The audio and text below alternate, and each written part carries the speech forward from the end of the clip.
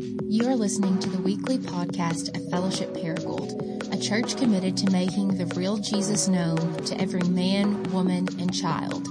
For more information about our church, please visit us at www.fellowshipparagould.com. In the spring of 1995, anyone or everyone who was anyone at Oak Grove Middle School was wearing Doc Martin shoes and Tommy Hilfiger clothes. Does anybody remember the Doc Martin and Tommy Hill days? Okay.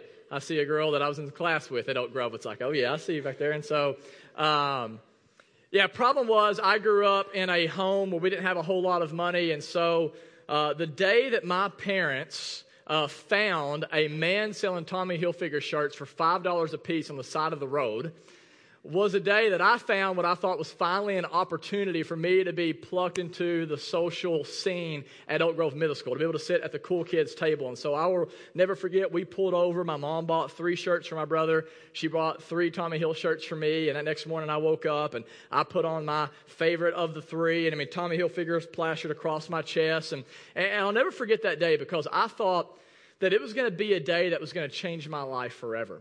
Little did I know that it would change my life, but in a way that I'm still trying to recover from today. Because what happened is I walked out of my first period class, and my chest is out, and I'm just like wanting everybody to see it, like Tommy Hill. And the popular kids kind of come up, and there's like 4 or 5 of them together, and one of them looks at me, and I'm waiting for him to be like, pick me, like, you the man, come on, bro, like arm around me, like, let's do it. But instead, he looks at me and he says, dude, that's a fake Tommy Hill shirt. And I was like, no, this is the real deal. See, Tommy Hilfiger. And he's like, just look at the tag, bro. And so I look at the tag, and there in big, bold letters was the words Bell Tone. He was right. It was a counterfeit shirt. It was a knockoff, an off-brand that had taken the Tommy Hill logo and ironed it on their little $5 T-shirt. And they began to say things about me in that moment. And I remember feeling so humiliated and so much shame. The things they were saying about who I was beginning to believe. And, I made a pact right then and there with myself that I will never again put myself in a situation where I will allow myself to be that humiliated by other people. And I look back at that now as almost a 35-year-old man, as a pastor of a church with 3 kids. And I think, the past is the past. That has nothing to do with me anymore. But what I've discovered over the last couple years is how the truth is there are times where even as a 34-year-old man, I still function as that 6th grade boy. Times where I walk into rooms, even rooms like this, and I let the perceptions of other people shape my perceptions of myself. And as a result of that, there are times where rather than walking in the freedom that is mine in Christ, I fall back into this exhausting cycle of trying to manage the perceptions of other people by projecting this image of myself that I think that you are going to like. And the whole reason I share all that is just to say this. What we believe about our identity, and a lot of times we receive this early on from our parents or from a teacher or from some peers. What we believe about our identity, about who we are, for better or worse, has all sorts of ramifications in the kind of person we become and how we choose to live today. And therefore, what I would argue is that one of the key tasks in our discipleship to Jesus is discovering our true identity and calling. And I'm not alone actually in this. Augustine in 400 AD in his famous book, Confessions, said the following. He says, how can you draw close to God when you're far off from your own self? And then he prayed this famous prayer, grant, Lord, that I may know myself so that I may know thee. In the 12th century, the famous German theologian Messier Eckhart said, no one can know God who does not first know himself. Around the same time, a scholar and the great martyr St. Catherine said, be who God meant you to be and you will set the world on fire. I love that quote. In the late 15th century, the Spanish mystic St. Teresa of Avila put it this way, almost all problems in the spiritual life stem from a lack of self-knowledge. And if you're here and you're like, well, that's just a bunch of mystics or a bunch of Catholics, right? You think this is just kind of like a Catholic thing? Well, let me quote you John Calvin himself, who I know is a controversial figure here, but this guy is anything but a mystic or a Catholic, okay? And here's what he says. Without the knowledge of self, there is no knowledge of God. Now, I could read more quotes, but here's just my point. For a millennia and a half, what we have is different people from different ends of the spectrum in different parts of the world at different points throughout history who have been saying the same thing. And here's what they've been saying. That discovering your God-given identity and calling is absolutely vital to being a healthy, vibrant, joy-filled disciple of Jesus Christ. And I think that, we know this is true, right? How many of you have seen spiritual leaders who started out well and they had passion and they had zeal and they had education and they had discipline, but because they were unaware of their shadow side, eventually they ran their faith off a cliff and took other people with them? Or just to kind of bring it closer to home, how many couples do you know who had so much potential to make a life together that their marriage ended before it really even got off the ground because they weren't aware of how much brokenness and baggage they brought into the marriage? Or to bring it even closer, how many parents do you know who have wounded their kids because they were unaware of their own wounds that they still carried as children? I think about the dad who yells at his kid because he can't throw a ball in a hoop. I think about the mom who unintentionally celebrates her daughter's outward beauty more than her inward beauty. I think about parents who just don't know how to show up or be present when they're home. They've always got to be busy and doing other stuff, and or they don't know how to handle conflict in a healthy way. And here's the point I'm just trying to make. Our self-awareness or lack of self-awareness has a profound impact in how we relate to God, how we relate to others, and how we relate to ourselves. And I can't think, therefore, of a better why behind this sermon series that we're launching than the words from Pete Scazzaro. And here's what he says. He says, the vast majority of us go to our graves without knowing who we are. That's a haunting line. The vast majority of us go to our graves without knowing who we are. He goes on, he says, we unconsciously live someone else's life or at least someone else's expectations for us. This does violence to ourselves, our relationship with God, and ultimately to others. So this series isn't really about discovering self-awareness. It's really about discovering the life that God has created you to experience. It's really about finally helping you experience a healthy relationship with God, a healthy relationship with others, and a healthy relationship with yourself. It's a series about helping you become the most sanctified version of you that you can be. And if you're a little skeptical about all this, you're like, where does this come from, man? It's like, well, it comes from the Bible, okay? So let's look together. There's a few places we're going to look today. We'll start in Matthew 3. Hopefully you're there. Matthew 3, starting in verse 13. I want you to read along with me. It says, then Jesus came from Galilee to the Jordan to John to be baptized by him. John would have prevented him, saying, I need to be baptized by you, and do you come to me? But Jesus answered him, let it be so now, for thus it is fitting for us to fulfill all righteousness. Then he consented, and when Jesus was baptized, immediately he went up from the water, and behold, the heavens were opened up, and he saw the Spirit of God descending like a dove. The Spirit wasn't a dove, but like a dove, and coming to rest on Christ. And behold, look at this, a voice from heaven said, this is my beloved Son, with whom I'm well pleased. Now, New Testament scholars argue, and they ask themselves, hey, when did Jesus really become aware of his identity and calling? When did Jesus really discover, I am the Son of God and I'm here to rescue the world? And some people will argue and say, well, at his birth. That's whenever he knew it, right? Others will say, no, the scripture's clear. He grew in stature and wisdom, so he didn't have all wisdom at the beginning. Some will say it was whenever he was 12 years old, right? If you know that story, Jesus' parents, earthly parents, Mary and Joseph, lost him. And so they eventually find him in the temple, and they're like, where have you been? And he says, don't you know, I must be about my Father's business. So some say it was whenever he was 12, and then some argue it's right here at this point. And it doesn't really matter where you land in the argument. What all scholars agree on is this, is that this moment when Jesus comes out of the water is a key moment in his life where he is rooted in his God-given identity. Right? He's baptized, he comes out of the water, the clouds open up, and from the sky, God declares, this is my Son with whom I am well pleased. And we read that thousands of years later, and we're like, what's the big idea? We know, God the Father, God the Son, right? All of it. But what you have to understand is this is a statement right here. When Jesus comes out of the water, this is a statement about his very identity and calling. It's a pronouncement about who he is, and it absolutely would shape how he lived. And Satan knows how big of a deal this is. That's why if you look in Matthew chapter 4, just kind of skip down like an inch. Matthew 4, verse 1. Look what happens next. Jesus receives his identity, and when he receives this identity from the Father, immediately he begins his ministry. This is the initiation of Jesus' ministry. And it says in chapter 4, verse 1, Jesus was led by the Spirit into the wilderness to be tempted by the devil. That's a pretty weird verse, by the way, isn't it? I'm not going to talk about it this morning, but you can go research it later. Verse 2, and after fasting 40 days and 40 nights, Jesus was hungry, right? Who wouldn't be? And the tempter, look at this, came to him and said, if you are the Son of God, command these stones to become loaves of bread. What did the Father just say to Jesus? You are what? My beloved Son. Where does Satan decide he wants to attack Jesus because he knows if he can attack him there, he can derail his ministry? Are you really the Son of God? Are you really who God says that you are? Listen, guys, that is the same thing that Satan is trying to do every single day in your ear. He knows that if he can get you to believe a lie about who God says that you are, then he's got you. He will derail you from living the life that God has called you to live. He says, are you really who God says that you are? And then he says to him, verse 4, Jesus answered, it is written, man shall not live by bread alone, but every word that comes from the mouth of God.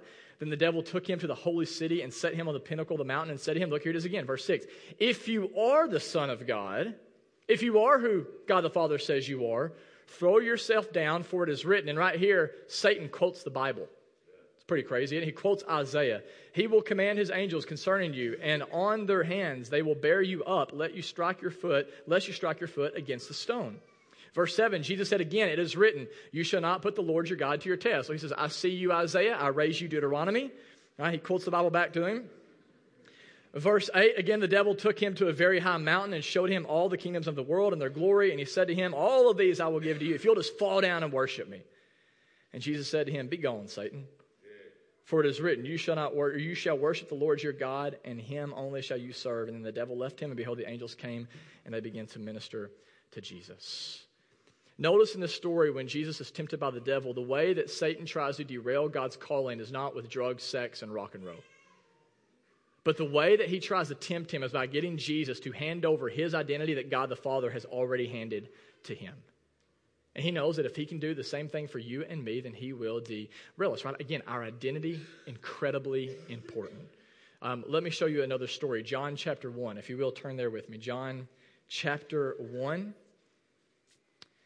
I would encourage you, if you don't have a physical Bible, let us buy you one. Church is less boring when you have a physical Bible in your hands. That's my pitch to get you one. Bring it with you. If you don't have one, though, that's fine. Use your app if you want to scroll. That's cool. We can put it on the screen for you, I think. John chapter 1, starting in verse 19. It says, and this is the testimony of John. John 1, verse 19. This is the testimony of John when the Jews sent priests and Levites from Jerusalem to ask him, who are you? Notice the question of your identity. Who are you? John confessed and did not deny, but confessed, I am not the Christ. And they asked him, what then? Are you Elijah? He said, I'm not. Are you the prophet? He said, no. So they answered them, well, who are you? Right? What is your identity? We need to give an answer to those who sent us. What do you say about yourself? And he said this, I am the voice of one crying out in the wilderness, make straight the way of the Lord, as the prophet Isaiah said. Verse 25, they asked him, then why are you baptizing if you are neither the Christ nor Elijah nor the prophet? John answered, I baptize with water, but among you stands one who you do not know, even he who comes after me, the strap of whose sandals I am not worthy to untie. And then these things took place in Bethany across the Jordan where John was baptizing. Notice in this story, John is crystal clear on who he is and who he isn't.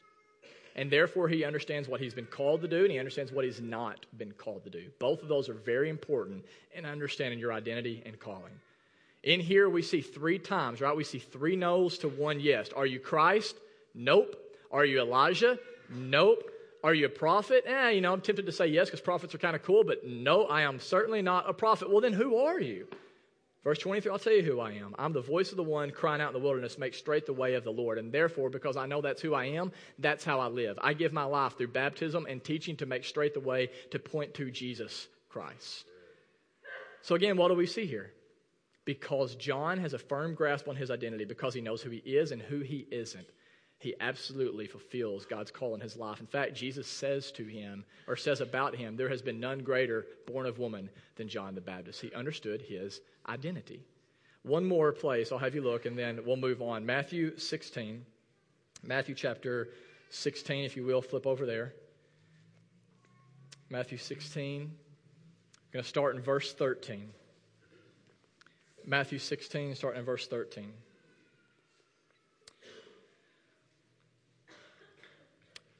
says, now when Jesus came into the district of Caesarea Philippi, he asked his disciples, who do people say that the Son of Man is?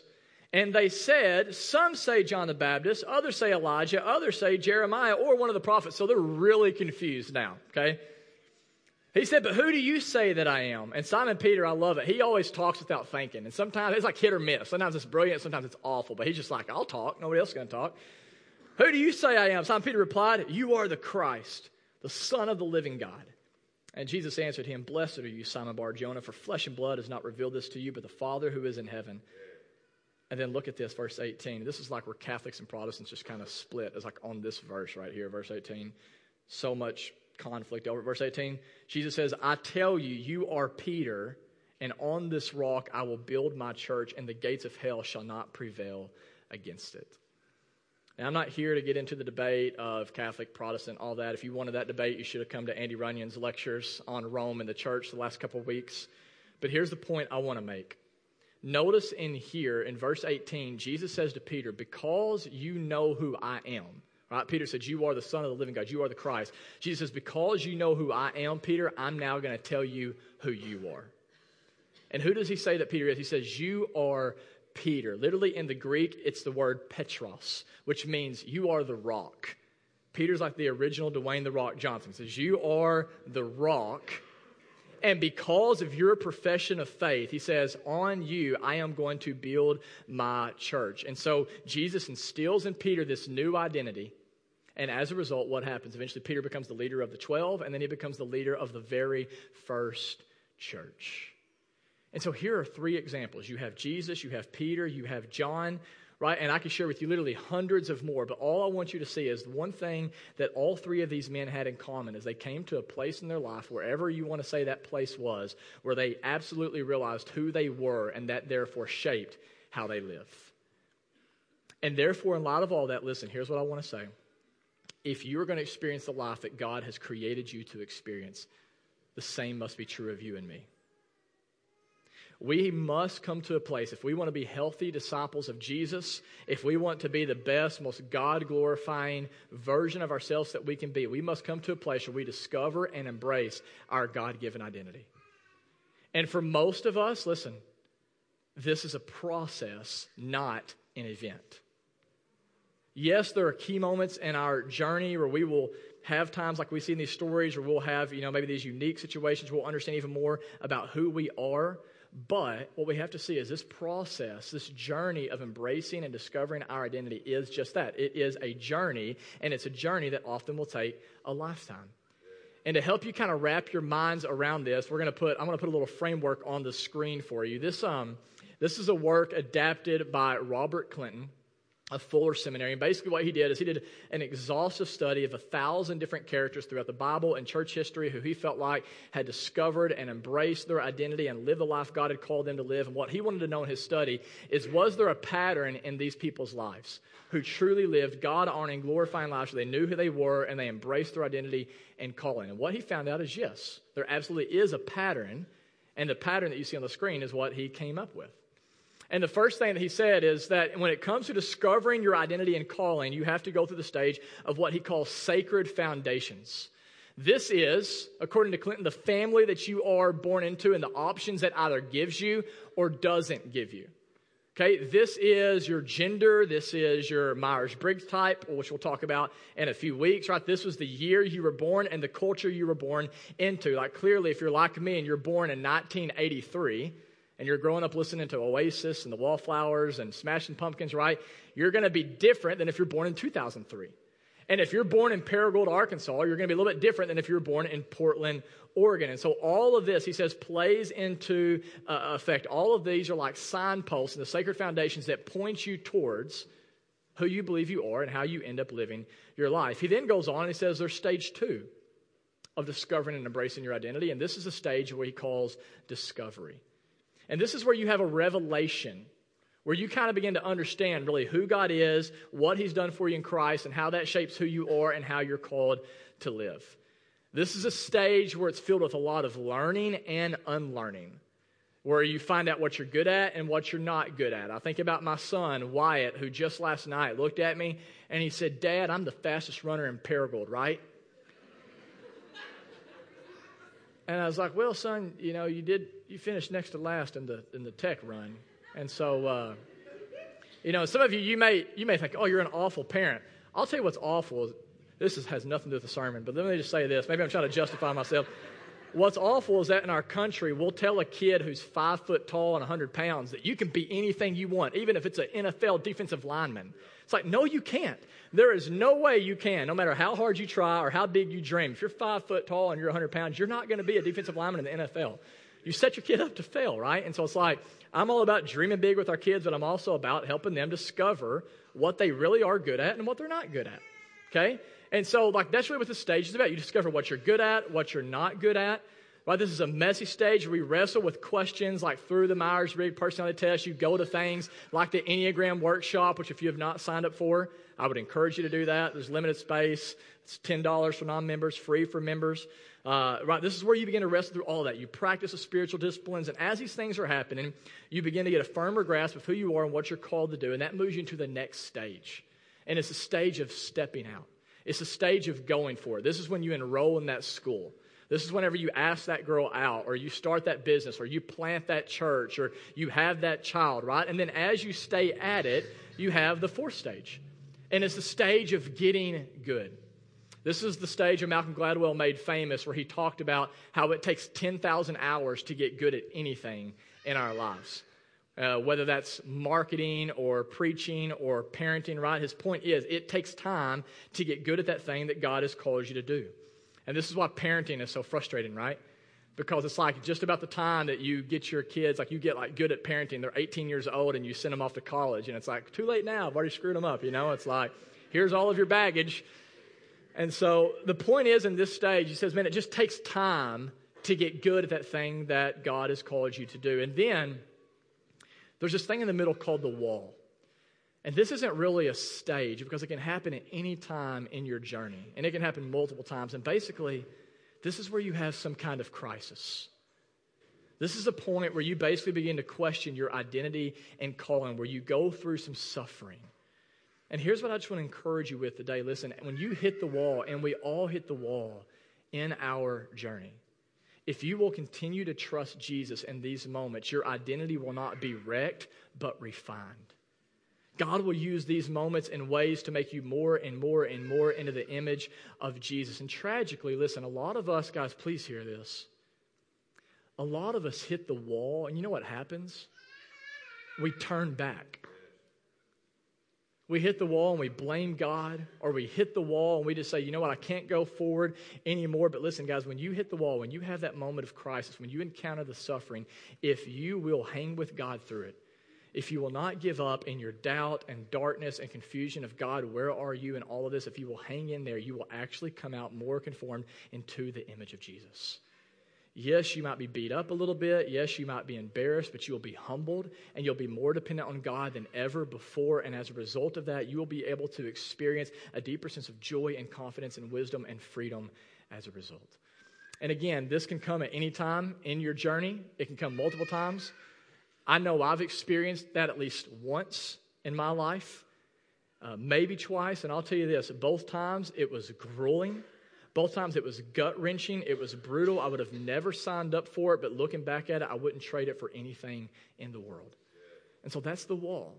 Then you move into the 5th stage, which is the staying faithful and fruitful stage. And this is a stage where, listen, guys, the honeymoon's over. It's over. Odds are when you go into this stage, you're probably at the earliest in your late 30s, 40s, maybe 50s. And this is where you learn how to deal with disappointment. This is where you begin to go through the daily grind. I mean, you're certainly settled into your career. You're paying a mortgage. I mean, you're getting your kids here. You're running them there. I mean, you're in just kind of the routine stuff of life. You've experienced your fair share of letdowns. You've been knocked around a little bit. You maybe are dealing with some fatigue. But if you will continue to remain faithful, if you will continue to learn how to measure success in this life, listen to me, guys, not based off of how America tells you what success is, which is a bigger bank account, tighter abs, and shinier trophies, right? But in this stage, if you will learn how to measure success based off of what God says is success, if you will remain faithful, here's what you'll discover, and this is beautiful to me.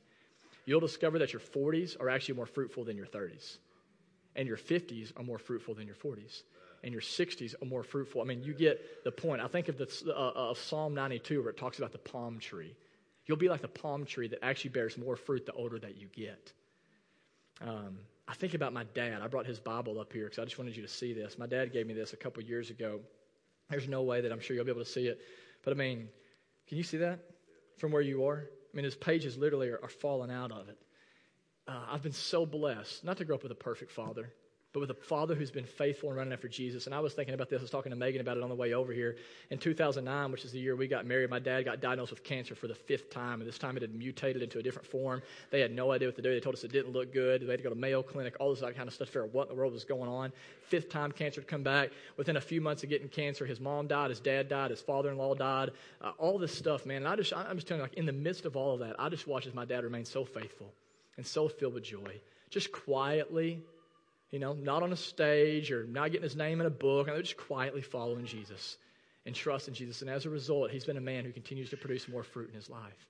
I think about guys like Ray Ortland, who's a pastor in Nashville that I follow. I love Ray Ortland. He's become like a spiritual father to many church planters. And there was an article Christianity Today did about him recently. I think he's in his late 60s. And he made the comment in this article, he said he believes with all of his heart that the 70s are going to be him and his wife's best years ever, most fruitful years ever. And I look at that, man, I don't know about you, but I'm like, man, like I so want that to be true of me. I so want that to be true of me. And you know, here's the thing, guys, it absolutely can. You can experience a lifetime of fruitfulness, but listen, we will never experience a life of fruitfulness apart from a life of faithfulness. And that is why we were just in this room earlier this week, me and Adam and Luke, and we come in here and we pray over you guys, man. Every single week we pray for y'all. It's the most important thing we can do as pastors. Because I can't preach and change your heart or even get you to pay attention or any of that kind of stuff. I mean, the Spirit has to do that. And so we pray for you guys. And this week I told Adam and Luke, I said, I'm becoming more and more convinced that my job as a pastor is just to try to help you grow your spiritual muscles so that you have the stamina to keep doing the right thing when no one else is looking while everyone else is tapping out. I'm becoming convinced of that because the truth is, guys, listen, you want to experience a fruitful life that you were created to experience. You want to be the man or the woman that you long to be. It does not take a special gifting, but it does take, as Eugene Peterson calls it, a long obedience in the same direction. The 6th stage that Clinton talks about is the stage of ending well. And these are people who are actually begin to live with the end in mind. These are people who know their years are probably short. You know, the bulk of their life is behind them. And as a result of that, these are people who aren't spending their life just collecting seashells on a beach. They're not just sitting on a fishing boat, right? Not that anything's wrong with either one of those things. But these are people who are actually more concerned about eternal investments than their financial investments. These are people who are still learning, still growing, still submitting their life to Christ, still taking risks, still engaging in the spiritual disciplines. And as a result of that, eventually you move into the final stage. And I'd say very few people ever get here. And it's a stage of what Clinton calls the afterglow. These are the people who, like the Apostle Paul, can say, I have fought the good fight. I have finished the race. Race might not have been perfect, right? But I knew exactly who I was and what God had called me to do. And therefore I ran. And I think, you know, what this looks like is typically, I mean, people that are in the afterglow stage are probably at 75, 80 plus years old. And the way I envision my life at that point is I'll be sitting on the front porch with a cup of coffee, with my wife, watching birds. Because what else can you really do at that point, you know? And maybe tinkering in the garden a little bit or, you know, playing with my grandkids. And I probably won't remember their names, but like, I will enjoy them and they'll enjoy me. And I hope I'm not like some sort of creepy old man. Like I'm like a man that like literally like younger people want to come. And I'm like the sage where it's like they ask me all sorts of wisdom about life. Like, that's what I long for, man. I long for this life. I mean, this is the Eugene Petersons of the world. This is the Dallas Willards of the world before he died. I think about Moses. This is one of my favorite verses in the Bible. Moses in Deuteronomy 34. It says, when he came to the end of his life, his eyes were not dimmed and his vigor unabated. How awesome is that? Unfortunately, few people ever get there. But listen, guys, not only is this life possible, it's God's will for your life. In John 15, Jesus says it is God's will that you will bear fruit in your life even as you get older. And so here's my hope is as we continue immersing ourselves in God's teaching and being reminded who he is and what he's done and how that shapes who we are and how we live, as we continue to not just absorb information but practice the ways of Jesus in the context of community through the power of the Spirit, that we will experience this life. And again, the main thing I'm just wanting to communicate this morning is keep in mind that this journey of self-discovery, of knowing who you are and not of who God says you are, again, it's a journey. Okay? So don't think oh yeah, our church did this 8-week series on discovering our identity and calling. Like, bam, I went to every single one of them, now I've arrived. Right? Like, it's not going to happen that way. Like, this is a journey. It's a long and difficult and messy and yet really beautiful journey that Jesus is inviting each of us to go on. And as one of your pastors, listen guys, my hope is to see every single one of you say, I'm all in on joining Jesus in this journey. I'm all in. Because the truth is, you know what? We can't take that journey for you. I can give you a compass, right? We can give you a backpack with tools, but it is up to you to decide, do I want to go on this journey with Jesus in community through the power of the Spirit? And to kind of help you go there, for those that are like, yes, I'm in, here's what we're going to do. Every single week, and we do this in a series every now and then, we call it kind of a Practicing the Way series, or we pick a discipline from Jesus' life and we practice it together in a community. And what we're going to do in this series is we're going to give you assignments every single week where you can basically work through it and apply what you're learning in the context of your missional communities and fight clubs. And I know tonight's a Super Bowl, and we're not going to probably have any discussions over this tonight. I'm realistic, and so I know my missional community will not be. We'll be eating jalapeno poppers and things like that and watching football, or at least pretending to watch football. And so, but here's what I want you to do. We're not going to have a discussion around this tonight in our missional communities, but if you will go to your app, you don't have to do it right now, but on your app, on the little front page when you open it up, there's going to be a section that says Discovering Your Identity and Calling. You click on that. Every single week, you'll find your assignment. And this week, here's the assignment. Look at the screen right here. The assignment this week is to plot yourself on this timeline. To be realistic and ask yourself, like, where am I right now? Am I in the discovery stage still as a 50-year-old or 60-year-old? I mean, just be honest, right? Am I in the stepping out stage? Am I in the getting good stage? Like, where am I staying faithful and fruitful? Like, ask yourself that. And then there's going to be 4 questions on there specifically that I want you to answer. Take time to do that, guys, this week. Think about this. Listen, I promise we're coming in for a landing. We plan for everything. You plan for your weddings. You plan for vacations. I think one of Satan's greatest tools is to keep you from planning your life. Slow down, everybody. Slow down. Take time to look at things like this and answer the questions. And then here's what I want you to do. Dialogue with your missional community, your fight club about this. And then pray for one another. Pray, man. Like if there's something, if you're in the discovery stage still, hey, man, no guilt, no shame. But that's where you are, like, and you're 40 and like, I'm trying to figure that out. I still don't know who I am. Right? Then hey, that's fine, man. Share that with your missional community. Say, here's what I think the obstacles are to get into the next stage, and have them pray for you and with you for that God will help you remove those obstacles, right? So that you can grow more and more into the man or the woman God's created you to be. Does that make sense? So here's how I want to end. I want to end with just a really short story. I will be done today. This is about a man by the name of Rabbi Zuzia, who's been long gone now. But before he died, he was on his deathbed. He said he began to get more and more nervous about meeting God. And he said the reason he got nervous is because he really felt like that whenever he stood before God, he was going to say, why couldn't you be more like Moses? Or why couldn't you be more like David? Or more like one of these big heroes of the faith? And he said, man, he just started feeling a lot of fear over that. So he just started taking it to the Lord in the twilight of his life, taking it to God. And said immediately he felt a peace from God. And he said, I began to realize that whenever I stand before God, that's not what's going to be asked of me. But instead, and I'll put this on the screen for you if I think we have it. He said he became convinced that in the coming world, he said, they will not ask me, why were you not Moses? But instead, he said, they were going to ask me, why were you not Zuzia? And what he means by that is this. Guys, when you come to the end of your life, you're not going to be asked, like, hey, why were you not more like Adam Breckenridge or Darius, who was the life of the party, or why were you not more like Moses, or whatever hero of the faith, Matt Chandler.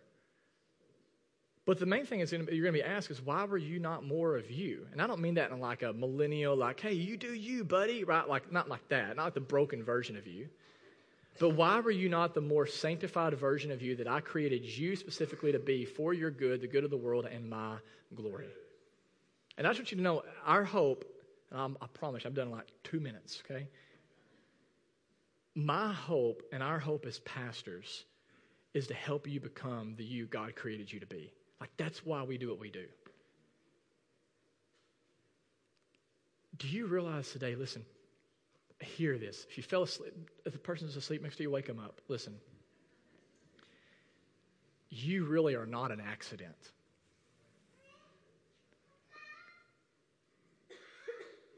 You have been fearfully and wonderfully made by the God of the universe. Psalm 139 says that God has ordained all of the days of your life before you were even a thought in your mother's mind. Or in the words of Ephesians, God has laid specific works on your hands to do before time began. That's the Bible. That's God speaking. And therefore, listen, this series is not ultimately, in light of that, about discovering your identity and calling. It's about discovering and embracing your God-given destiny. And I don't know about you, but I'm excited about that. I want to go on that journey.